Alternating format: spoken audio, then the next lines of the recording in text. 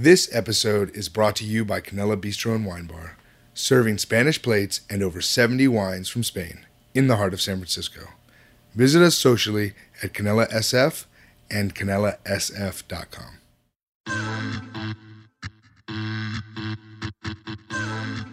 You're listening to Food, Wine, and the Culinary Mind with Matt Schuster. We're getting inside the brilliant and delicious minds of remarkable culinary individuals. We're telling stories, cutting up, and breaking it down.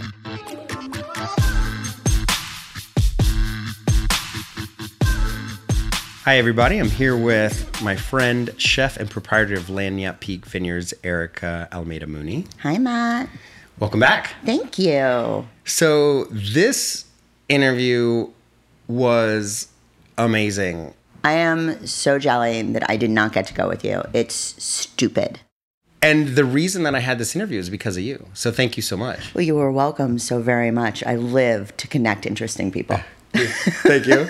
So Lori Woolever, you more or less grew up with from the time that you were a young adult. Yes. So we kind of came up together. So tell me about that. Well, for a while we were living totally like parallel lives. Like she went to Cornell, I went to Ithaca. We went to the French Culinary Institute within a year of each other. I mean, basically the only difference between the two of us is that Lori's a hell of a lot smarter than I am. I don't know. You hold your own. We met at Babbo, where she was Mario Batali's assistant, and I was working on the line. And one night, the salad person called and didn't come in, and Lori walked into the kitchen. And it's so funny because it happened to be my birthday. And you know, my birthday is a big deal. It's a big deal. To me. It's at least a week, if not a month. There's birthday week. Yeah. And she walked into the kitchen and she said, the first thing I saw was you standing there on, I guess I was working saute at the time, and I had on a tiara and like a pizza man jacket because I wouldn't wear, because the chef jackets they had were so big, I had to wear like the dishwasher pizza man jacket. And I had like Doc Martens on because those were my kitchen. And she's like, your hair was in pigtails. You had a bandana with a tiara on top. And you were like, yo, bitch, like, it's my birthday. Did you know who she was at that moment? I knew that Mario had gotten a new assistant. Oh, she was fresh. Oh, she was fresh. That's funny. And we had sort of passed each other, but hadn't really had time. Because, I mean, you know how it is. You walk in a restaurant and you go to in the kitchen and you don't come back out until like 2 o'clock in the morning. Right. Was Mario's office there? Mario's office was there. So, you know, Babbo's in the old James Beard house.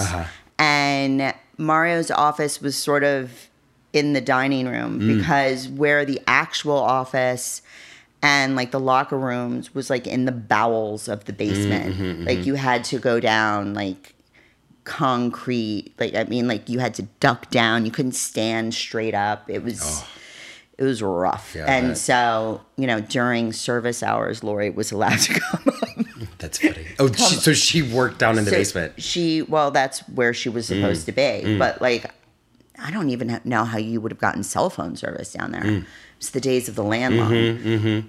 And so she would come and spread out on one of the tables. Oh, got it. Okay, so you'd seen her around the dining room. I'd seen her around the dining room, and it was that night that sort of our love affair began. It's funny because she had mentioned that I guess you were short one night, and Mario just told her to hop on the line. Yeah. And that was, it kind of wasn't her favorite thing to do, but she did it. Yeah. So she worked the line for like 6 months, right? But she didn't love it. No, she did not. She did not love it. And she was like, I don't really remember her working the hotline. So I feel like she was salad/dessert. And that's the suckiest place to be. Oh, really? Why? Well, because you get hit at the beginning, you know, that is and then the you truth. get hit at the end. That is the truth. And so you're kind of taking it both ways. Right. You know what I'm saying? Like it's no, and like everybody else is breaking down, and you're waiting for the last people to order their scoop of sorbet. Yes, I've often thought that as I'm like going home, and someone else is still waiting to finish up to go home. Yeah. No, I get that. So Lori Woolever, right now, she is coming off of a crazy whirlwind career change. Oh my goodness. She Well, first of all, killing it in every sense of the manner of the word. Yeah. But after our years at Babbo, she kind of bounced around a little bit and was doing some food writing. Mm-hmm. She was like doing the food photography and writing of this thing called Art Culinaire. We talk about that. Were like these hardcover books that like people that stage houses would put them in. I have the whole set. Oh, that's awesome. My girl. They're really cool, but I don't know that was the love of her life either. But I think all of these things together led her to Anthony. And she co-wrote her first book with him. Yeah. Or I would say she co-wrote her first book that she got co-writing credits on. I feel like she had a large hand in writing several other books that maybe she didn't get front cover credit on. Yeah, I can only imagine. She is writing 2 books right now, finishing one that she and Anthony started, and then she's writing the life story of Anthony. I didn't know she was working on 2 books. Yeah. My Lord. I know. Is there anything she can't do? My Lord, I know. My goodness gracious, bless her heart. I know. So you did an awesome job at summing up pretty much, most of what she's doing. I'll add in a few more things from her official bio. She is a food writer for the New York Times, GQ, Food and Wine, Lucky Peach, Saveur, and she was an editor at Wine Spectator, a subject very near and dear to your heart. Yes, she was. And we had a couple boozy weekends up in Napa, Lori and I. The first time I ever went to French Laundry was with Lori. Oh, really? I've never been there. Yeah, and I had just finished working for Mario and she was still working for Mario. And, like when you go somewhere and you're in the industry, like they style you out and you don't often pay for a lot of things that you eat. Depends on who you work for, right? Yeah. But I remember like the bill came and Lori and I were like, we need to go wash some dishes. Like it was a lot. It was like $900 or something, or like $1,000, and we were like, excuse me? Do you not know that I'm a line cook and she's an assistant? Like, what's happening here? Yeah, that was fun. And she's also just one of the funniest, wittiest, driest, acerbic. Yeah. And don't forget, she's got her own podcast. That's right. Carb Face. Yeah, which is, please check it out. It is hysterical. It is so funny. Yeah. And if you don't follow her on Insta, I feel like you need to get on that too, because she finds the weirdest things in grocery stores. It's bizarre. I'm like, where do you live? She's got a good talent. She's got a good talent for that. So the day of the interview, she's in Queens. So I took the train out to Queens and... Also just like a badass move. Like, I live in Queens. Yeah. Like, I feel like she moved to Queens when everybody was moving to Brooklyn. And she was like... F you, Brooklyn. Right. I'm going to Queens. Right. Like, it was really actually, it wasn't super hard to get out there, and her building was really quiet, actually. It was one of the most quiet interviews I did in New York. Every other place, as soon as I turned on the microphones, there would be like 1,000 New York noises. So she's now trying to figure out, at one point, I think she thought she was going to work for Anthony forever. Yeah, I think she did, especially after the success of Appetites, which, if you don't have it, is an amazing book. You need to pick it up. It's got some just great, one of the best macaroni and cheese recipes ever. So, yeah, I think that she was really, as you said, they had started writing another book. Like, they had just found this dream collaboration. And where also, I think the fact that Anthony could kind of go out and be in the world, and Lori would kind of keep him grounded to a home base. And she would kind of keep everything running, in the normal world while he was in Vietnam or wherever he was, going to next. And they just had this really great line of communication. They just kind of had figured it out. So I think that this is big and scary to her right now. I mean... working on 2 books will take some time. Sure. I'm excited for her because I think that this experience is going to prove to her that she can do it on her own. She doesn't need to piggyback on, she can do it all. She can understand the recipes. She can She's cook. smart. You can tell. Oh, she's a smart cookie. And she's really like diving in to different flavors and ingredients. Like she's totally up on like the Japanese and Asian ingredients. And I think that's really exciting for her, or at least it gets me kind of jazzed for her. Well, you haven't heard the interview yet. I know. I cannot wait. I know. So let's take a listen. If you want to shout out to Erica, it's Mooney Erica on Instagram at Mooney Erica. Thank you once again. Anytime, baby. I'm always available to be your plucky sidekick.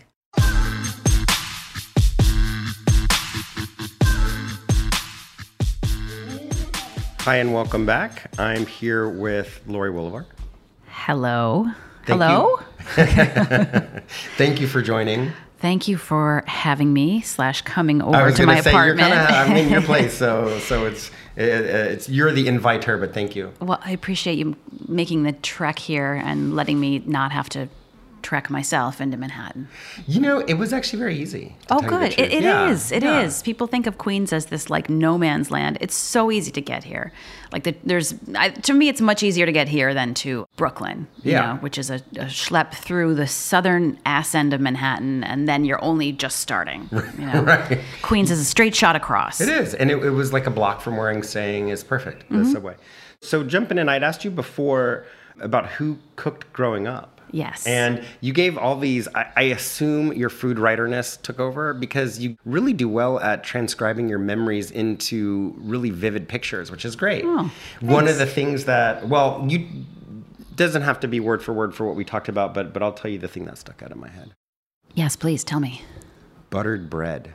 Uh-huh. Okay. You were talking about, I think, Sunday dinners Oh, at yes. the grandparents? Yeah. It's my father's parents. Yeah. They were very old. My grandmother had my dad when she was 45 and my grandfather was 50. So, and that was in 1946. So these were like old people when I was a kid. They're both deceased now, but my grandfather was born in 1895. Wow. So like one of his jobs as a young man was like cutting ice out of the river in the upper northern reaches of New York State and like bringing it down and selling it. You know what I mean? For ice boxes? Yeah, I guess. Like, their whole way of living was so old, for lack of a better word. They were just old people in the 70s and 80s when I knew them. And, I don't know that I appreciated it as a kid, but now I really look back and I'm like, wow, like they were like real relics, of a different time. They met in the gun factory, and their house was just full of all this wonderful old stuff. Wore a lot of hats. A lot of hats, yeah. They had a beautiful garden. So to them, Sunday, we would go visit on Sunday afternoons, and it was like Sunday dinner was a thing, and it was very much the same every time we would visit. It was at the dining room table with the linens and the silver and the glasses and the china, and it was, I always remember there was a turkey and a ham. And I don't know that was the case. There were only 6 of us at the table. So that seems like a lot of food. But my memory is that it was always a turkey and a ham, mashed potatoes, gravy, usually a couple of vegetables that I had no use for, but, was made to try, and buttered bread. Like that was, and it wasn't toast and it wasn't rolls. It was like slices of store bread with a lot of butter on it and glasses of whole milk, which seems just like gives me a little bit of a gag reflex to think about now, but these big tumblers full of whole milk, and then a pie. Oh, at least one, usually 2 pies, like a coconut cream. She was big on that, and lemon meringue or pumpkin. And your grandma would make them. Yeah, she cooked everything. Wow. Yeah. And maybe my grandfather would like peel the potatoes. He would go dig the potatoes from their garden and then peel them, and she would cook. I mean, it was just super old fashioned and great, and then you would just be so tired. And also it's like Thanksgiving, Easter. Yeah. But it would just be like a random, Sunday in March. Right. Or August. That was the worst, because you'd be like, oh, it's so hot and drinking this whole milk. Finish your milk. Yeah. And then the homemade whipped cream with the pies. She would make mincemeat pie, all kinds of beautiful pies. It's a nice memory, but I remember as a kid feeling sort of oppressed just by having to sit at the table and behave and, eat all this heavy food. Were there other kids there? Just my sister. My father was an only child, so it was always just the 6 of us. And my grandfather would buy candy for us. Like we would get there and there would be like half a dozen full-size candy bars for each me and my sister, and then like a pound of mixed, candy, and a couple of packs of gum, and maybe like $5 worth of change. Like just, it was always this whole thing. It was great. We That's really awesome. got sort of spoiled. I mean, I didn't really help too much. By the time I was interested in cooking, nobody was doing much cooking anymore in that Sure. family. So I didn't really there was never like a, fuzzy memory of like helping grandma cook. It was just like showing up and shoving my face full of food and then sitting and reading Good Housekeeping magazine after lunch. Well, the more people I talk to, I guess it doesn't matter if somebody cooked at home with somebody else. Because I know that a lot of times you hear chefs say, or people who cook say, I grew up cooking with so-and-so. And the more people I talk to, really not everybody did, and that's okay. I think the memories are the most important thing. And it doesn't matter necessarily where you get those food memories, but you get those strong food memories. For sure. Which you seem to have, which is amazing. So I asked you another couple of food memories about the best couple of dishes that you've ever eaten. I went to England and France about 2 months ago. So we spent a couple days in Lyon and went to Paul Bocuse Leal, which is, basically like a fancy food mall. It's sort of it's an Italy or whatever, but it's all Lyonnais producers and, the cheese stall and the sausage guy and it was, I didn't know what to expect, and I was a little bit cynical, like, the food mall, but it was beautiful, and I shouldn't have been cynical at all because everything was just extraordinary. So there was different bakeries, and one was kind of simple. It was a lot of breads and kind of simple tarts and stuff. And then in the back, they had this blueberry tart that was, I don't know, I'm not even like really a blueberry person or a tart person, but it kind of just like... Were they like little tiny blueberries? No, they were like good, Yeah. like big size, medium-sized blueberries. It was so incredibly simple. It had just a bottom crust, like a shortbread crust, and then the blueberries, and there was no backup wall for the berries. And, and having tasted it and really kind of picked it apart, if there was gelatin, it was used very sparingly. Maybe there was added pectin or something. It was so artfully done. And the blueberries they just stood up. They held their shape. The whole thing held its shape. And I kept thinking, like, this is like this tart is arrogant. Like, this tart is so sure of itself. And so we bought a slice of it and brought it back to the place we were staying. And it was just Shook it up so in the box, good. and it was still perfect. Yeah, I mean, walked probably a mile and a half with it in the box, and upstairs Right. and up the hills and stuff, and it totally was. But it wasn't stiff, like some pastries can stay intact because they're just like loaded with whatever. Right. This was just this. I don't know what it was about it, but it was so simple and perfect, and it tasted delicious. So that was one that really stuck with me. And then at the beginning of the trip, we went to London. I'd never been to London before at all. Like, I've been to a lot of other places in the world, but had never been to England, never London. So went to dinner the first night at St. John and ordered the bone marrow, which is like this, very famous dish, much, much imitated around the world. But I believe that Fergus Henderson was among the first, or if not the first, to do it. And it's, roasted bone marrow and a little parsley and shallot salad and toast. And I think that's it. And you get a little knife and you just make your little toast. You put the marrow on the toast and put the salad on it. And it's beautiful. It's delicious. And something that Tony Bourdain really loved and had me try and replicate. Years and years ago, when I first started working for him, he asked me to help out with a holiday special. No Reservations used to do like an annual holiday special that was always like totally off-brand and batshit crazy in some way. And that year they were doing like the big classics, the big French classics. I know I wasn't like splitting bones, and I wasn't, but somehow the bone marrow dish came together. Right. So he loved it. He always talked about it. I think he probably featured it at least twice on television when he would visit St. John. I don't think that he made the dish famous, but he certainly, the way that he could with his platform, elevated the consciousness of something. So it felt important to try the dish in the place where it came from, and as an homage to Tony, and just to go to the source for the thing. And it was perfect. The salt too is the important thing. The big coarse grains of salt to finish. So Those are two recent good food memories. I mean, I have a lot, but those stick out. I always think about my first fancy meal in New York was at Restaurant Danielle. I had an opportunity to interview Daniel Boulud recently, and I was telling him that. This was like 1997.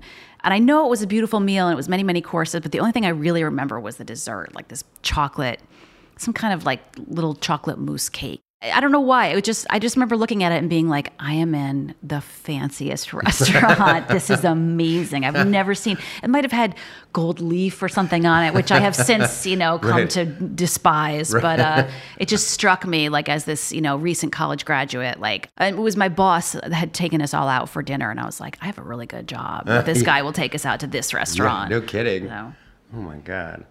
But with your love of food and your podcast called Carb Face, you don't really like carbs though, right? Or maybe I should say you have a hard time with carbs. I love carbs, but I, like many, many people, I have realized that the secret to like maintaining a healthy weight is to not just eat all the carbs I want all the time, and I definitely had to sort of have a hard talk with myself and be like, do I want to, it was my 20th high school reunion. And I was like, I just want to like feel slender, and got on the diet treadmill. And I know it's a very, can be very controversial, but like I needed to lose some weight. I was overweight. So I lost 35 pounds and I've pretty much kept it off more or less by, whatever, exercise, portion control, and trying to limit my carbs. But then of course I always make exceptions, and especially when I'm traveling. So it's a love-hate relationship. And the name Carb Face for radio, Chris and I fought about that. He thought maybe it was like body shaming and fat shaming, and we didn't want to present ourselves like that. And I said, it's all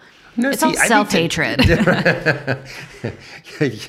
Your equal opportunity hatred. Yeah. No, it sounds to me like you like carbs. Yeah, I love them. I just can't, I mean like the title makes it sound to me like you like carbs. Oh, okay. Yeah. I mean, Carb Face, I was something I was, say to myself. I went to Italy a few years ago and I sent my friend a picture, and I had been in a real, like, really restricting carbs, but then I went to Italy and was like, okay, obviously I'm going to go hard on the pizza and the pasta. And I sent my friend a picture and she said, are you having a good time? I said, yeah, but look at my carb face, because like in my mind, I had somehow like, ruined everything by 2 days of pasta and pizza. And it was just, it's crazy to be 45 and to still be like wrestling with this stuff. But, such is the culture. I think it's all part of it. But the inclusive buffet vacation. Oh God. That is too much, right? Yeah. Tell me about that. The trip that I went to Mexico, was that it? Oh God. Yeah. Well, it was terrible. It was so terrible. I think what is it about like the words all inclusive that turn people into monsters? Monsters, right? Yeah. Well, I think it's like you are paying for every last morsel of food, every drink, every minute that you're on the patio by the pool, like you're paying through the fucking nose. And I decided to go on this trip with my family because I have an only child, and my son often would get bored and restless on vacations because he would be the only kid, Right. So I thought, well, let's go to a place where there's lots of other families, and there was a kids camp, and I had this whole fantasy that he would just go off and make a bunch of friends and have a great time. Is he the kind of kid who does that? No. And I think I was delusional. He's gotten better at it, but like we got there, he took one look at this. At least you tried. Yeah. He took one look at this group of kids with their like dirty yellow pinafores on and was like, oh, fuck that. I am not doing that. Not that kind of kid, Mom. Yeah, he wasn't a joiner. He's a little more of a joiner now, but he was not a joiner. So like the whole reason for being there was that he could make friends. Didn't happen. And then it's just, it was really, really expensive. And I had a really good year financially that year. So I was like, like throwing money around. And I think about that now. I'm just like, God damn it. It's like 3 months rent or something. This was Mexico. Yeah. Yeah, I just hated it so much. The food was not good. The service was indifferent. Is it one of those places where like you go into the gates and they close the gates and it's, everything's okay, and then you kind of stay there? Yeah. I mean, we were left a little bit, but it was like an effort to leave, But yeah, there's like 6 restaurants, each one more terrible than the next, and you've got to like reserve in advance and like fight for your times. And it's like a stationary cruise. Yes. And I've always said like, I'll never go on a cruise. So this was at least not, you could leave. think I was just like in an unhappy place in my life too. So I won't totally blame it on the resort, but I don't want to hear other people fighting with their kids or their spouses. I don't want to have to get up at 6 a.m. to like claim 3 seats together by the pool, which was totally happening. You know, just all of it, and the waste and the it just, I can't say enough bad about it. And the other thing is that they try and upsell you. Like the minute I've already spent so much money to get us there, and I'm checking in, and they're like, well, you could join our club, and you could get an upgrade, and for this much more, and I'm just like, are you fucking kidding me? Like, do you understand how much money I've already spent? And now you're telling me, like, I haven't spent enough money to get the good experience, you know? So I was just mad the whole time. And then I bought some like over-the-counter Xanax, and that did not help, as it turned out. And I will say also, this was like less than a month before I quit drinking forever. So I think I was kind of like... You were coming to the... I was coming to Jesus. Yeah. So... Yeah, the thing that I think, one of the things that bothers me most about an all-you-can-eat buffet type experience, especially with the buffet, is people who are like eating while in the buffet line. It's like your chair's just right over there, and the pile of food is literally like 10 feet away from you. Go sit your butt in the chair. You know, it's like, I don't want to watch you like, you know, eating as you're like walking down the line. It's disgusting. Yeah, and like standing over the food, and just taking stuff that you wouldn't take just because it's there, and letting your kids just behave like monsters, and just it's just too much. I realized I was like, all I want is to go to like Antarctica and go into like an ISO chamber. Like that was my reaction. Your kid, I'm sure, would love that. Well, maybe though. Maybe he Your first job was working on a cookbook.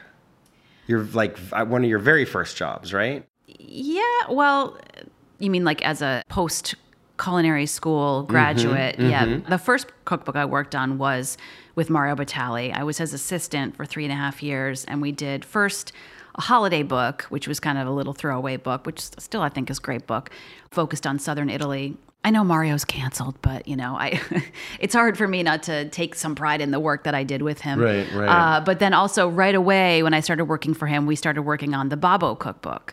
And that was a long project of about 2 years of taking the recipes from the kitchen and sort of making them into home cook recipes, and, you know, working with the cooks, working with Mario to put that book together. And I'm proud of that book. Did you cook at Babbo? I did a little bit. I came in as Mario's assistant. And as I quickly learned that meant just like do anything, do what needs to be done that day. Sometimes it's, you know, doing the admin stuff for Mario. Sometimes it's checking coats. Sometimes it's cooking for Mario's kids. And for a month or about 6 weeks, it was cooking in the garde-manger station at Babbo, because somebody had walked out about an hour before service on a Sunday night, and I was there, and Mario came out of the kitchen and said, "Put your apron on, you're cooking." And I was like, oh shit. Like I had just graduated from cooking school, and I had decent skills, but I was, I had opted out of being a restaurant cook because I felt like I knew who I was emotionally and mentally, and I didn't really feel like that was the right place for me, But I did it because it was my job, and I was proud of it, but I also kind of hated it every single day because it was just so hard, and I wasn't good at it. And I know that if I had the whatever fortitude, maybe I could have gotten to be a decent, restaurant cook, but I just found it so challenging. I couldn't wait to get back to just being his assistant. It was fun in its way, and it was satisfying. And I do look back and say, well, I did it. I was able. I didn't quit my job. I didn't have to go to the hospital, but it was very, very difficult, How was being Mario's assistant? Also difficult in a different way. I mean, I learned a lot about a lot. And I've written about this before, before his sort of comeuppance. I was very transparent about, the fact that it was a great opportunity for me. I mean, I learned about the restaurant business. I learned about, New York and real estate, celebrity, the press, Italian food and wine and culture, just everything. And he could be really fun, and he could be really difficult and abusive. And I don't think that's a surprise to anybody. Right. He's a complicated person. Did it seem more than others, or it was par for the course with your experience with restaurant culture at that time? I'm not sure how much I knew about other people. I definitely, I started over the years to become friends with other, mostly women who were, in similar positions with high profile chefs. And then, they were talking 20 years ago. And I definitely got the sense, although I think people were a little more afraid to talk about it with each other, but I got the sense that, guys at this caliber were not so dissimilar in their power, the ways that they managed and abused their power, the ways that what they expected from people.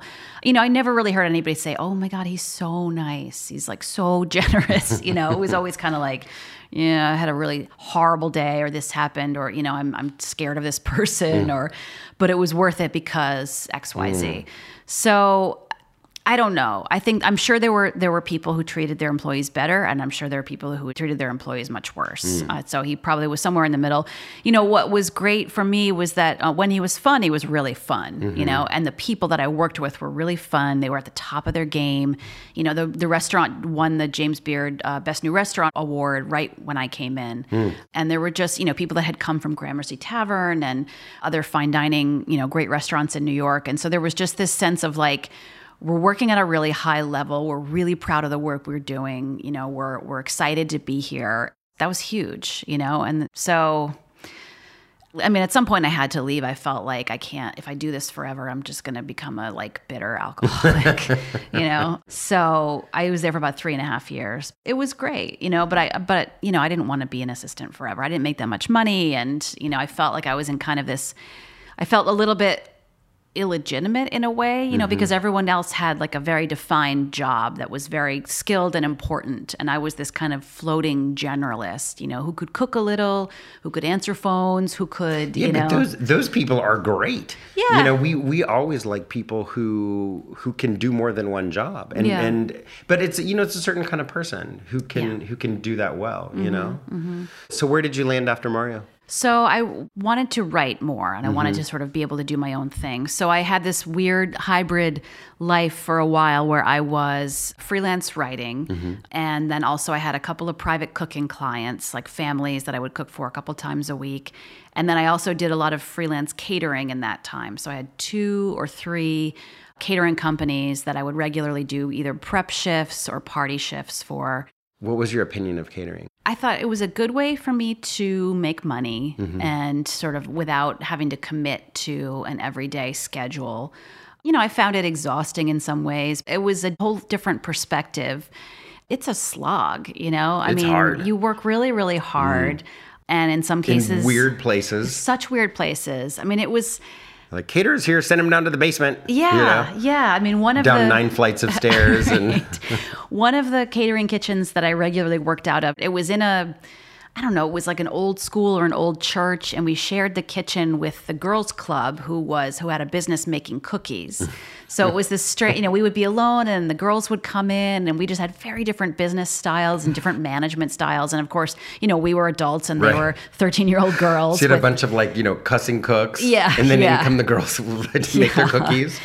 And one of the big clients we had with that company was Radio City Music Hall. So that was actually really cool. That's fun. For the Christmas season, we would do these parties where people would pay extra for their ticket. They would come see the Christmas show, and then they would be able to come in and have the meal afterwards. And so it was... it was a full, a yeah, it was like turkey. It was sort of like my grandmother's house. It was turkey and Buttered ham bread. And, And then Lori, quit buttering the bread. Yeah. Pizza and cookies. It was very kid-oriented, but there were things for adults. And we worked out of this old kitchen that had I forget what the history of it was, but it was old, like unrenovated, beautiful yellow tile, just strange stoves that didn't really work that well. And we were working in the theater, which was cool. So, yeah, I enjoyed the experience of catering, but I certainly did not want to make that my main gig, mostly because I wanted to be a writer. And I could see that you were young at that time, and it was one of the things you were trying out to see what you didn't want to do as well, which is super valuable. Yeah, I did so much of what I didn't want to do. But it was a way to make money on the fly, So you landed after that? So after those few years, basically got some bylines. I got a couple of New York Times bylines and New York Post. And what was the first one? Do you remember? The first New York Times byline I had was about, what is that place called? It's a sushi restaurant that used to be great in Times Square. Bluefin? Maybe that's what it's called. Sounds right. When it opened, let's say Bluefin. Yeah. When it opened, actually, it was a story about sake, but it was centered on Bluefin because they had at the time what was like an innovative sake program. And it was, it was something that a publicist had pitched me. And the Times used to have a little column called Temptations in the food section. And so there were these short pieces where like a freelancer could, get their first foot in the door in the food section. So I wrote about the sake program there. That was my first one. A few months later, I wrote about corned beef hash at a diner in Brooklyn called Dizzy's, which is still there, I love their corned beef hash. And I think there was That's a recipe. Great name. Yeah. And there were a few, there was one about like a risotto, like unusual risottos. It was a totally different. So that must be fun to see your name in the New York Times. Yeah. You're like, all right. It was thrilling. Yeah. No more picking up dry cleaning. Yeah. Well, it didn't pay that well. So I did that. I wrote for the Post. I wrote for a bunch of publications and just was able to kind of cobble a living together. But it was hard, Right, I mean, right. some weeks I would not have enough money. And it was just, always kind of hustling. So when the job came up at Art Culinaire magazine, I applied for it, never thinking I would get it because I had never been an editor anywhere, and it was executive editor. And what I didn't realize is that it was an extremely small staff of like one. I was the editor, and I was just managing an intern basically and myself. So, but in a way, that's kind of nice because you probably did all of the content, right? Yeah. I mean, it was another one of these like learn everything first day of, as you go. Like I really hadn't done very many interviews at that point. I remember freaking out, being like, I don't know how to conduct an interview, and I've got to conduct like 10 for every issue, and just trying to read about like how to interview people, and just really nervous. But I think I did a good job. That was a weird time. The magazine's in New Jersey, so I had to take the train every day an hour out of New York to get to work. They were adamantly print only, and they hadn't decided, to move anything online. And no one's doing online. That's going nowhere. Yeah. So the readers, it was struggling. I mean, financially, it was just it was in like 2004 to 2006, a time when print publications were starting to see their numbers drop alarmingly. So there was always this sense of precariousness, and the publisher was like sort of a famously difficult guy. So again, it was one of these jobs that I loved and I learned a lot from, and I was like all in, and I got to travel a lot, but it also was like there were daily miseries and daily indignities and just feelings of like, oh my God, I can't, like I'm dying out here. So I did that for about 2 years. I wonder, you asked me about cookbooks, and I forget if I talked about the cookbook that I got fired from. Oh, yeah. I think getting fired is great. It is, it's something that I've just left off. Or let me just say, it can be great. Sure. It can be great because I think sometimes it gives you a very clear message on, maybe a wrong path. I mean, not always, but it can, I think, be a very good message, even a time saver. I've been, definitely time saver. I've been fired twice, and one I've talked about before, which is I was hired as a pastry chef, and I had no business being a pastry chef, but I was like, oh, okay, because it was in my neighborhood. Yeah. I was hired as a salad cook, and then everybody got moved up a position because the sous chef got fired. So then they took me from salad to pastry, and I was like, So everyone was a little bit uncomfortable at that moment. Yeah. And it was a brand new restaurant, a chef who had never had a place in New York before. I think it lasted all of 6 months. It was like a crashing disaster. I was so relieved to be fired because I was in way over my head. And it's the same with the cookbook, to be honest. It was after I stopped working for Mario, somebody introduced me to an agent. And I said, listen, I did this book with Mario Batali, and I think I can do more books, And what I didn't really know at the time was that, what I had done for Mario was the recipes. I had not really contributed to the concept. I mean, the concept was set because it was the Babbo cookbook. It was a restaurant cookbook, and Mario's voice was extremely strong, and there was no onus on me to do anything but make sure the recipes worked and made sense. So this agent connected me with an author who was writing a second book, who didn't have a clear concept for her book. She had a very successful first book. So my job was totally different in a way that I didn't understand, and didn't understand that I wasn't qualified to do that. So it was like, well, let's help this woman come up with what her next book is going to be. And she was somebody that I didn't really connect with on a professional or personal level. We just were from very different worlds. And I was really shy, and I had to go down to her house. She didn't live in New York, and spend a couple days there getting to know her. And like, she put me up in a hotel, but I had to spend a lot of time with her, and I wasn't comfortable with her. Learning her voice. And all I wanted to do was go sit in the hotel bathtub and smoke pot. Like, it's, and I just kept trying to get away from her so I could just go and like do my Joan Didion imitation, and it just was like so out of my depth. And then I ended up getting, like, there was a freak snowstorm, and I got stuck there for a couple extra days. And I was just like, this sucks. I'm running out of pot. I don't like this lady. I don't like her dog. Like, it just, I don't know. It just wasn't a good match. She was super nice. It just was like. But that dog. Yeah. It just wasn't a good fit, So, but I tried and tried to like do it. And I think everybody knew that I wasn't getting there. And then I got fired, and it was humiliating, but it was a relief, for everybody, but it was tough. It was a tough lesson just to realize, like, oh, just because you did this once, it's, every project is different. Every person is different. It's definitely not part of my official resume.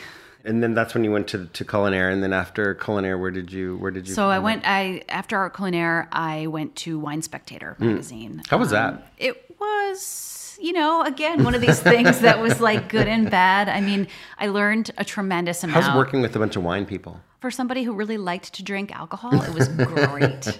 I learned a lot. I really didn't know that much about wine, except that I liked to drink it. And I just sort of by osmosis, really, I learned a tremendous amount. And there were so many opportunities. I mean, every new employee, no matter what department they were in, had the opportunity, or in some cases were compelled to take an intro wine course.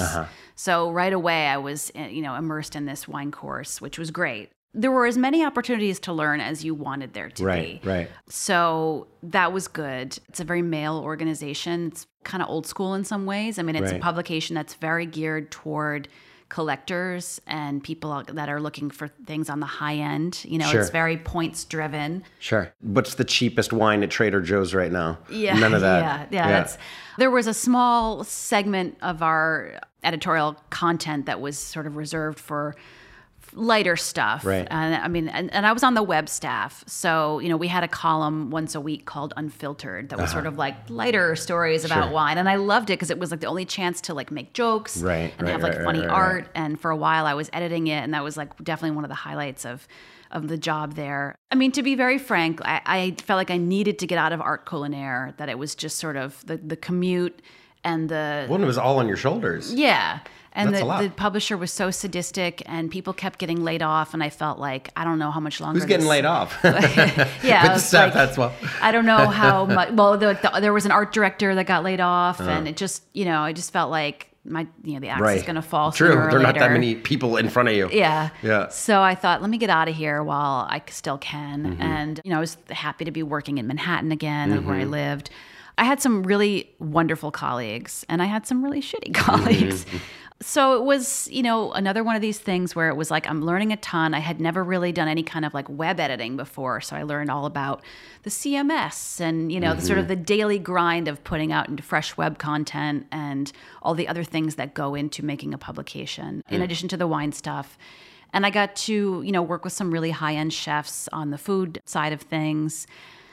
As corporate as it was, I mean, it was pretty loose in some ways, but just, a large office and all that entails. So it was great, but it wasn't, I'm not at heart a wine person. The natural end kind of came when I got married, I got pregnant, I left on maternity leave, and then I came back, and I had worked out a schedule of 4 days a week and, reduced pay and blah, blah, blah. And that really worked out well for me, so I could have 1 day at home with my kid. Then somebody else got pregnant and said, oh, I want to do the same thing that Lori's doing. And the management said, no, we're not literally, we're not a family-friendly company. We don't do that. So I was like, all right. So I stayed just as long as it took for me to find another job and got out, because I just thought, I don't love this enough to go through what it is to be, working 5 days a week with an infant. It sounds like it just, it wasn't a good fit. Yeah. And then where did you land?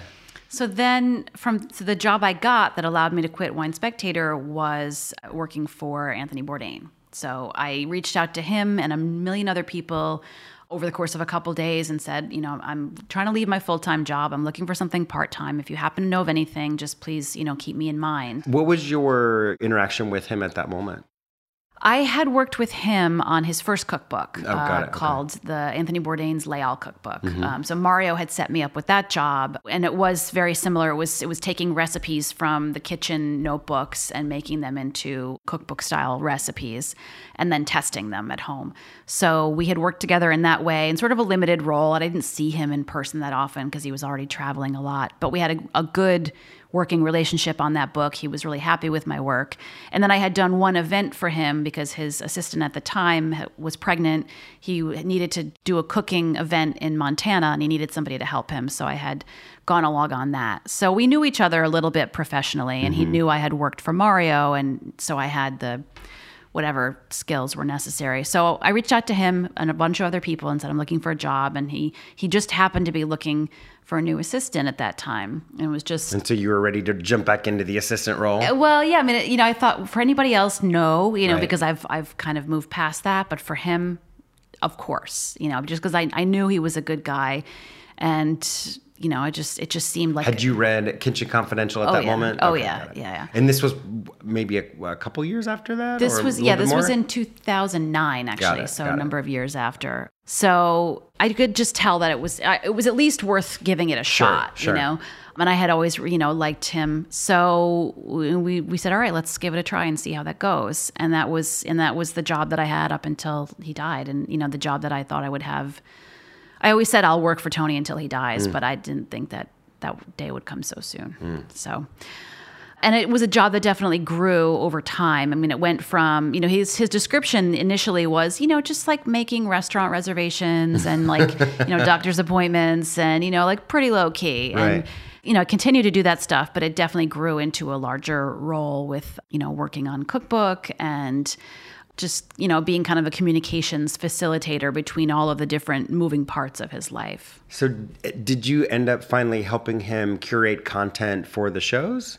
No, that So was those totally were set separate. by other people. Yeah. Yeah. There's a whole really talented production staff and company that dealt with the shows. So I didn't have any, you know, I had a good working relationship with those guys, but I didn't have any like editorial input on any of Did you that. travel with them? Once a year, I did. A couple years after my son was born, when I felt like I could kind of get away.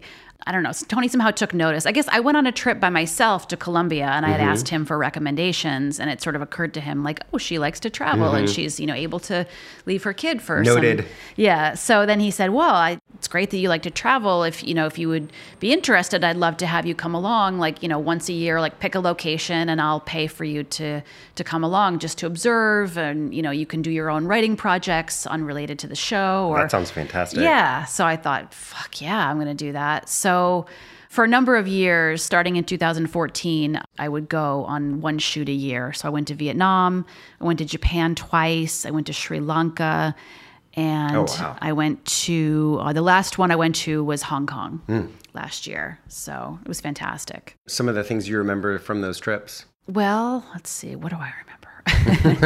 The first trip, I mean, the Vietnam trip was really special because it was the first time I had been on the ground in Asia ever.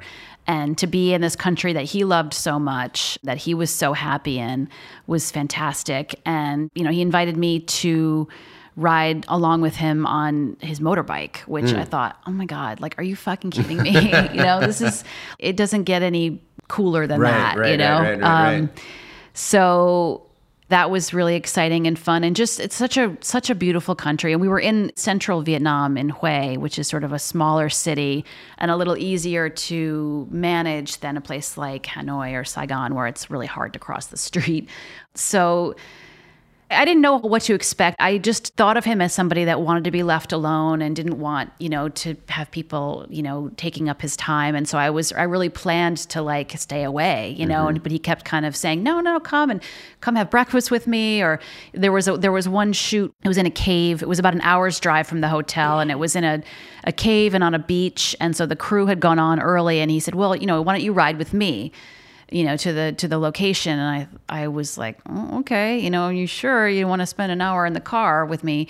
I mean, I knew him fairly well. And I was going to say, you've been working with him for a while. We really didn't spend that much time together in person because, so much was done on email. Right. So I brought a book, just in case he didn't want to talk. Put your headphones on. Yeah. And then we ended up talking pretty much the whole time. I will always remember that ride out there and back. And, some stuff we talked about business and we got a lot of stuff done, but then there was just sort of more talking about, places he'd been. And he was telling me some of the stories of recent exciting adventures on the road. I've always said I never had any illusions that Tony was my own personal Tony. He was pretty much the same on and off camera, and more or less. I mean, he would sometimes have more energy on camera and then be, trying to reserve his energy off camera. But it wasn't like he told different types of stories on and off camera, or, it was a consistent. Like the camera turned on and he was instantly and changed into a different person. There were stories that he told me at that drive or at other times that I would hear him tell other people, or I would hear him say on a podcast, or, that he would write about, So I don't know what my larger point is, just that, he was a genuine guy. Yeah. When he died, I think, as often happens when somebody who's very well known and beloved dies, there's this outpouring, especially now with social media, there's this outpouring of personal stories. And this is that I met him and he was great. And here's a picture of me with him, or, everyone kind of, and then everyone gets made fun of for making it about them, And I understand the impulse and I understand the need to kind of say, well, this person had an impact on me personally. One of my best friends from growing up committed suicide while I was in college. And, I came to look at it as a disease. Just like you can die from cancer, you can die from suicide in a depression state. And everybody wants to come to terms with it in their own way. And it's just, it's just part of the process. But yeah, I think when you're grieving, and especially when you were close to someone, and especially when you weren't finished with that person, right? And you assume that they weren't finished with you, that you're just very easily annoyed with how everybody comes off at that moment, and how they want to say oh, it's okay, you're going to be better. It's like, you don't want to hear any of that shit. Yeah. The only thing is just that, it takes time. It takes time to start to try to get through some of it. But at the same time, it's like, let me do my process and don't fucking annoy me. Yeah. Yeah. Yeah, everyone's got their ways of dealing with it, or their ways of trying to make you feel better. I don't, for some reason, what annoys me so much, and I know it comes from a place of total good intentions, is when people are like, Tony's so proud of you. And I'm like, he's not. Totally. He's not, because he's not here anymore. Tony's looking down on you. It's like, oh. Yeah, leave me alone. Yeah. It's just, I guess it comes from a belief in God or a belief in the afterlife, which I don't share. So I'm just like, maybe Tony was proud of me. I don't know if he, I don't want to make it about me. It's just like, I'm sad. I feel, I wish that he were still here, and I wish that he had not chosen to do what he did. Were you just completely just surprised 100%? Yeah. I mean, yeah, I don't know. I don't want to get into that too much, but, yeah, I never expected it. If someone had said to me, this is going to happen, I wouldn't have been able to. You're ridiculous. Yeah. I wouldn't have seen a scenario in which it was possible. So, there are some people that you're like, oh, any day now. Right. But he wasn't one of those people in my life, to my understanding of him, before he died. So it definitely was a jarring, it just changed my life. I had just separated from my husband and moved out about a month before that. And so then, the 1-2 punch of the end of my marriage and the end of my job and my boss, this person who was my, he was kind of my organizing principle. I've said a lot, in terms of what I did every day, and, how I lived my life, and what I thought was possible in the world, and, what I was looking forward to. So it's been a big adjustment for sure. So what are some of the things that you've learned from him, or from even just working in that experience, Yeah. Well, I think, he's famously about being on time, being early, not even on time, but being ridiculously That's early. a good life lesson. Yeah. I mean, it's, in the kitchen, in any job, showing up for interviews, but then again, not too early, Like today I was getting my apartment cleaned up a little bit before you came, and I thought, oh God, I hope he doesn't want to come like really early, like do the Tony thing, because I'm still running the vacuum. But being on time, really thinking carefully about like who you're working with and what you're doing, and is it making you happy or is it making you miserable? I mean, he had what he would always say is the no asshole rule, he Which is a great rule, by the way. Yeah, if you can afford to, if you have the luxury to be able to like cut assholes out of your life and your work landscape, then you should. I mean, he had a lot of opportunities presented themselves, businesses and different things, and it was always, who am I working with? Do I want? Right. He would always say, do I want to answer this person's phone call at 11 at night? Do I want to be like dealing with this person in my life? And if there was even a shred of doubt, it was like, it's not worth it. No money in the world is worth that. So it's a good qualifier. Yeah.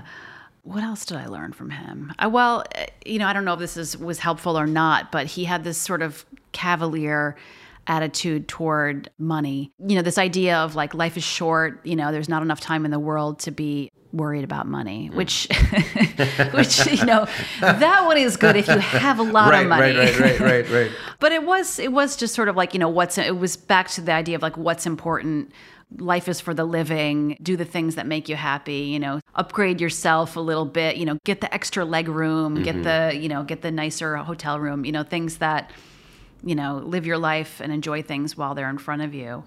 And loyalty. I mean, he was an incredibly fiercely loyal person and really wanted that from other people. So just the value of that and knowing that there's somebody that has your back and being the kind of person that other people can trust and being a loyal person and how that kind of forms the backbone of your, your work relationships and your family relationships. That was something that was super valuable too. So his word was good. If he said he would do something, he would do it. Yeah, and quickly. I mean, he was somebody who, if he wanted to do something, if you felt strongly about something, and you emailed him, he would get back to you right away. There was no point in sort of being ambiguous about something. So and if he was somebody who held himself to the same standard that he held other people in terms of showing up on time, doing your best work, being loyal, being a person of your word. Were those feelings spread out on the shoots? I mean, I feel a lot of times the talent dictates the mood on the shoot. So if it's coming across from him that he has all of these great qualities and he's such a good guy, the productions must have gone so well. People must have really loved, working on the show. And yeah, I only can say what I saw and as an observer, and remembering the things that he would say about and I got to know some of the guys from the crew. I think everyone felt really lucky to be doing the work that they were doing, having the kind of creative freedom that they did, having it be as much of a collaborative experience as it was, and people's viewpoints being considered. And I can't really say too much more specifically because I wasn't part of the crew, but I know that in the wake of Tony's death that everyone's sort of trying to feel their way. Everyone's looked around and said, wow, this is not going to come again, this type of they could, some of them have stars had aligned. Yeah. So I think there was a sense of we're all doing our best possible work. We're all pushing ourselves creatively. The cinematographers working at the top of their games, editors. They routinely were, winning awards and, just doing work that you could see everyone took a lot of pride in. So I think Tony's passion for that, I think definitely, it also sort of affected who stuck around and who became, the regular shooters and the regular editors and directors and producers. It was people who had that same, who could meet Tony at his level of passion and intensity and desire to kind of do something new every time and to really push the boundaries of what the networks would allow and how they could push themselves creatively. So you're working on his book now. Yeah. So how's that going? Well, it's not easy. We started to write a book together. We had just started. when he died, a travel book that's sort of a guide. Basically, it's Tony's guide to the world. So, this is a guy who had literally been everywhere around the world and seen and eaten and done so many things. And this is kind of a tightly chosen atlas of the world, of the places that he loved from his travels. So it's not every single geography, and within every geography, it's not every single restaurant or hotel or site or whatever, but it's the places that stuck with him that he could, pretty much name off the top of his head as being like real highlights of his travels. So I'm working on that. That was supposed to be a co-authored project, and it's a difficult and strange thing to be doing it on my own, but I'm just pushing through, and have a lot of help from the people that worked with him, and the record of everything that's out there. And then the other book that I'm working on that came up after his death, obviously, is an oral biography of his life. So that's consisting of interviews with people that that knew him from the time he was a kid up until the end of his life, and kind of everything in between. Colleagues, friends, family, old employees, just everybody. So that's a longer project, and I've been conducting interviews since last summer for that, hoping to tell parts of his story that haven't been told, or just hoping to, paint a fuller picture of the impact that he had on so many people and on the world. Do you have a title yet? No, I think the working title is like Anthony Bourdain oral biography. I'm sure it'll be something more interesting than that, but probably pretty basic, involving his name. So that's my job at this point. I always. And that's a lot. Yeah, I always wanted to be a writer, but I always was afraid not to have a real job, quote unquote, because writing is such a financially precarious job. And so through no choice of my own, I am just a writer, and it's terrifying, but That is true. You are spending lots of time writing. And carb facing. And podcasting, I suppose. But that's a hobby, really. I mean, we have not figured out how to make a dime off that yet. If there's any sponsors out there, contact us both, please. Yeah, we're constantly shilling for sponsors. So, that being said, can we do a little game? Is that okay? Sure. I love games. Good. This is not such a hard game, this game. Good. It's the game of threes. Okay. And it can be real or made up. Okay. So, So we'll start off with, because you're a candy fan. Yes. 3 rejected candy flavors. Chicken. That's probably made up. Although we did try and get Haichu to make a chicken chew. That sounds very Willy Wonka. Black licorice for me is just a hard pass. And but it's not failed though, technically. Yeah, I reject it. Personally reject it. And in jelly beam form as well. All of it. Yeah. Not gum. No blackjack gum. The worst. Yeah, I think is that still made? That's a good question. Yeah. I haven't seen it.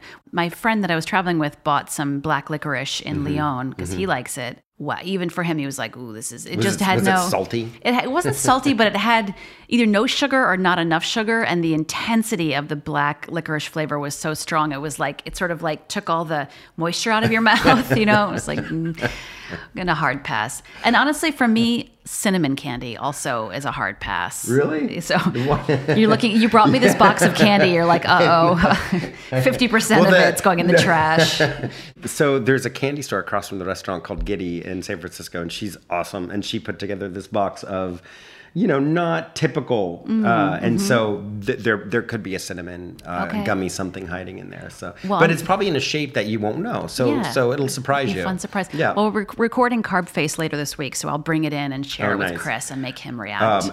But one of my favorites, chocolate covered gummy bears. Wow. My God. You must have had those before, right? I don't think so. I'm excited. I'm interested to hear your take on it because I love them. Some people don't. Yeah. But anyway, so we had chicken, we had licorice, and for cinnamon. Rejected, and cinnamon. Got it. Okay. Yeah. Okay. So how about and I was thinking of this on the way here today. 3 sounds you only hear in New York. Car horns are everywhere, right? But I feel like it's such a New York thing. Like They irritate me more in New York. There's this beautiful documentary film called In Jackson Heights by Frederick Wiseman that came out a couple of years ago. And it's about this neighborhood that I live in, Jackson Heights, Queens. It's long. It's like 3.5 hours. It's a very naturalistic documentary style, and one of the defining sounds of the film is car horns, because there's a lot of it here. Yeah. And it's Although almost we're in your apartment with the window open, and it's been surprisingly quiet. Yes. Impressively quiet. It's something about, I don't know, the position of the apartment within the building. It's actually very quiet. I used to live just a block away on the street level and at the intersection of two busy streets, and it was constant noise. And over here, it's like, it's weirdly quiet. So car horns, I know it's not only New York. What's another only in New York noise? Or I could even say distinctively New York. Is that helpful? I'm thinking, like, what are some of the noises that irritate me on a general on a daily basis? I mean, the overhead train, the 7 train. Of course, there's other cities that have overhead trains, and ambulances. But again, that's a very common sound. Yeah. People are in emergency globally. Yeah. The guy riding the skateboard down the middle of the street. Oh, the fucking ice cream man. Again, not specific only to New York, but there, I don't know if it's only New York where they play Turkey in the Straw as is the most common ice cream truck sound. Is that the name of the song? Yeah. It's like I didn't know the name of that song. There's a few others that they play. There's a newer ice cream truck, like in the last 10 years, where it's like some bastardized version of Turkey in the Straw, and then there's a woman's voice going, "Hello, hello." It's like, what? That makes me want to run as far away from your truck as possible. Hello. It makes me laugh, but I'm also just like, oh. Also, like, I'm sure they're just selling, nickel bags. Although maybe not anymore now that things are practically legal, and maybe there's the drug trade and ice cream trucks is going to go by the wayside. That'd be sad. That would be a good combo truck, though. Yeah. Oh, I think it exists. I think it definitely exists. Oh, well, like out in the open? Yeah. Before and after. That'll be, yeah. So, because I was thinking when I was on the metro on the way here, the closing doors. Oh, yeah. Stand clear of the closing doors, please. Yeah, that is distinctly New York, right? Yeah, and that feels new too. I mean, there never used to be the recorded, sort of soothing tones of right. It was. He does sound oddly, kind of happy about his announcement. Yeah, he sounds like he's smiling. Yeah, like, what the fuck are you smiling about? I know, because it's always like, we are being held momentarily at the station. It's very. He should sound more like annoyed and and neurotic about it. Yeah, or it should just be the conductor. Add some cussing. Well, I feel if it was the conductor, at least in San Francisco, you can never hear the conductor speaking ever. Yeah. Ever. It doesn't matter like what they're saying. You can hear the canned announcements perfectly, but the conductor never.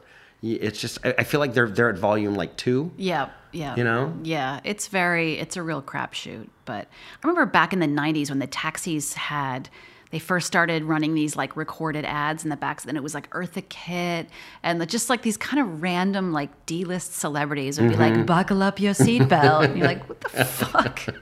And that was before there's televisions in the taxis. When they would maybe take a credit card, but they would certainly be annoyed, and they would very surely tell you that it was probably out of order. Yeah. No, my machine's not working. Yeah. The TV now in the taxi, I love. I don't know what it is, but the headlines are always like the most like mayhem and murder, violent. Like there'll be like the little headline at the bottom of the screen, and it's always like there's a rape, there's a robbery, there's like a horrible car crash. Like there's 10 headlines, and they're all like geared toward like tourists, like scaring the shit out of tourists. Times Square's on fire. Yeah. It's amazing. And maybe that's what the news is, and I just don't watch the news except in the back of the taxi. Are you a musical fan? Are you like musical theater? A play or like a... Yeah, I think I was thinking about this the other day because I sometimes will talk to a friend who's very immersed in the world of musical theater. She's like a former actor, and she goes to plays all the time, and her partner was a director. So we talk about this stuff, and I'm always very careful to not sound like an idiot, So I was trying to think about how I would describe I'm like a casual enthusiast. I'm someone who like suddenly got really into theater when the Hamilton soundtrack came out, you know. I do love musical theater, but I don't like claim to be any kind of expert in it. And I've been to a couple of shows, but in theory, I like it, you know. So you would be good enough to name 3 made-up musical names. Magazine Editors on Fire, a musical. That's like the follow-up to Newsies. Yeah. Trash Can, with an exclamation point. But I feel like that's kind of the subtitle for Stomp. Oh, yeah. But still. Trash Lid. And this is hard. Yeah, but you're so good at it. Let's see. Something to do with keto, the Keto Diet Diaries. I don't know. Okay, so no, but the Keto Diet Diaries is fantastic. What's the first musical number in the Keto Diet Diaries? It's called I Can't Poop. It's a solo, but I feel like maybe others would join in because it's really, it's a common problem. Yeah, it starts out as a solo and then slowly, like more and more, like singers on toilets on wheels come fill in the background of the stage. So gross. And it's non-class specific. Yeah, because everybody poops. It's non-race specific. Right. It's gender neutral. Yeah, exactly. If you will. Yeah. Yeah. And as the book says, everybody poops. Yeah. Yeah. Or doesn't. So last one, 3 fears. 3 fears. I know, that one's like a slap in the face Yeah. always. I fear that my son is going to one day want to either ride a bike or ride a skateboard in New York. And that's going to fill me with fear. I don't blame you. I fear that... I guess I fear running out of money, like everyone, or running out of work that will generate money for me. I have a fear of looking like an old woman. Is that too sad? No. Sometimes I'm like, oh shit. Like I feel like I'm 12 a lot of times, and then I'm like, I'm 45. I know I'm definitely in like high-end moisturizer territory very sooner than later. So you know what I just learned is that, because I put moisturizer on my face because I'm also over 40. I just learned that you should put it on your neck too. Oh yeah. It's a thing. Yeah. What was that book? I Feel Bad About My Neck. It was the famous Nora Ephron. Versus I feel bad for my neck. Yeah. Well, you can grow a beard so you can cover up some of it. But at some point there's a part where the beard ends. Yeah. And I was looking at it the other day and I was like, I need to put it on there too. Yeah. It's a whole thing. The neck goes. There's very expensive neck creams. They're just for the neck. Yeah. So last game, and this one's a personal favorite. Okay. What's your feeling on the Beastie Boys? I love the Beastie Boys. Okay, so this is going to be great for you. Yeah. Well, in theory. What's a 1-syllable name? If I were like the 4th Beastie Boy? Sure, but like, just give me like a name, any name that's just 1 syllable. Like, don't give me like Felipe, you know? Okay. Like, give me like a name with 1 syllable. Okay, Bill. Bill, great. This is the Beastie Boy rap rhyme game. Okay? No, this is fantastic. I love this game. So, Bill, okay? Yeah. So, I'm going to say, I've got a friend whose name is Bill. Uh-huh. And then, the musical interlude, like da-da-da-da-da-da-da-da. And then you have to rhyme Bill in the cadence. So you say, like, he's really sick, he needs a... pill. Okay. And then and we go back and forth until we run out. Okay. But the best part about it is, you know how the Beastie Boys, they always all did the last word? Yes. So you want to do it where it's clear enough where kind of everybody can get the word, right? Okay. Just like you got pill. Yeah. Okay. So I've got a friend whose name is Bill. Da da da da da da da. And then Klonopin is his favorite pill. Da da da da da da. He's gonna die. He needs a will. Da da da da da da. I saw him once on Dr. Phil. Da, da, da, da, da, da, da. He likes 80 Bryant's new show. Shrill. Da, da, da, da, da, da, da. He went outside naked to have a Thrill. In olden times, he wrote with a Quill. Da, da, da, da, da, da, da. He won't do it, but his sister Will. will. Da, da, da, da, da, da, da. He's sitting on the window. He's sitting on a Sill. Da, da, da, da, da, da, da, da. His bank account is 0. His money is Nil. Da, da, da, da, da, da, da, da. He loves the fish oil. He loves the Krill. So good.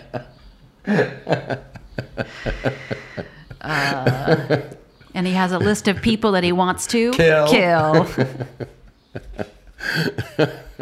He's got to get to his job down at the Mill. mill. His favorite pickle is sour. Dill. Dill. Da, da, da, da, da, da, da, da. You picked a good word. He hates light cream cheese. He likes the real. Now we're getting into slant rhymes. It's good in a group of like a few people because then Yeah. it gives you a second to think of one when it comes around. But then somebody like a jackass throws out a really hard name that nothing rhymes with. And that kills the game. And it just, it makes it hard. Did you like that? Do you like Beastie Boy? I It's a good, it's funny too because in the kitchen, we'll play it in the kitchen. If you're in a good rhythm in the kitchen and you're not like super slammed, but you're busy enough where you're, at a good steady pace, it's nice sometimes to have a little game to play. Yeah. And so it's funny too because you can go on with it. Some words, like Bill was a good one, rhyme with everything. And then somebody will throw out like a Peter or something that, and then you'll just be like, his name is Dieter or right. Neater. I'm old. I need my readers. My bird's at the feeder. I mean, actually, you could do a couple with Peter. It's not bad. Well, Lori, thank you so much for this. This has been fantastic. Thanks for sharing everything Of course. that you shared and about your life, about your experiences with Mario and your experiences with Anthony, and just generally continuing to fight the good fight. My pleasure. We'll look for the book. So you can find her socially at Lori Wooliver, or you can check out the podcast, which I highly recommend, by the way. Yes, me too. At Carb Face Pod, or go online to loriwooliver.com. Thank you again. Thank you. Thank you for listening to Food, Wine, and the Culinary Mind. Find us on all things social at Culinary Mindcast and on the web, canelasf.com/podcast. Don't forget to rate us where you found us.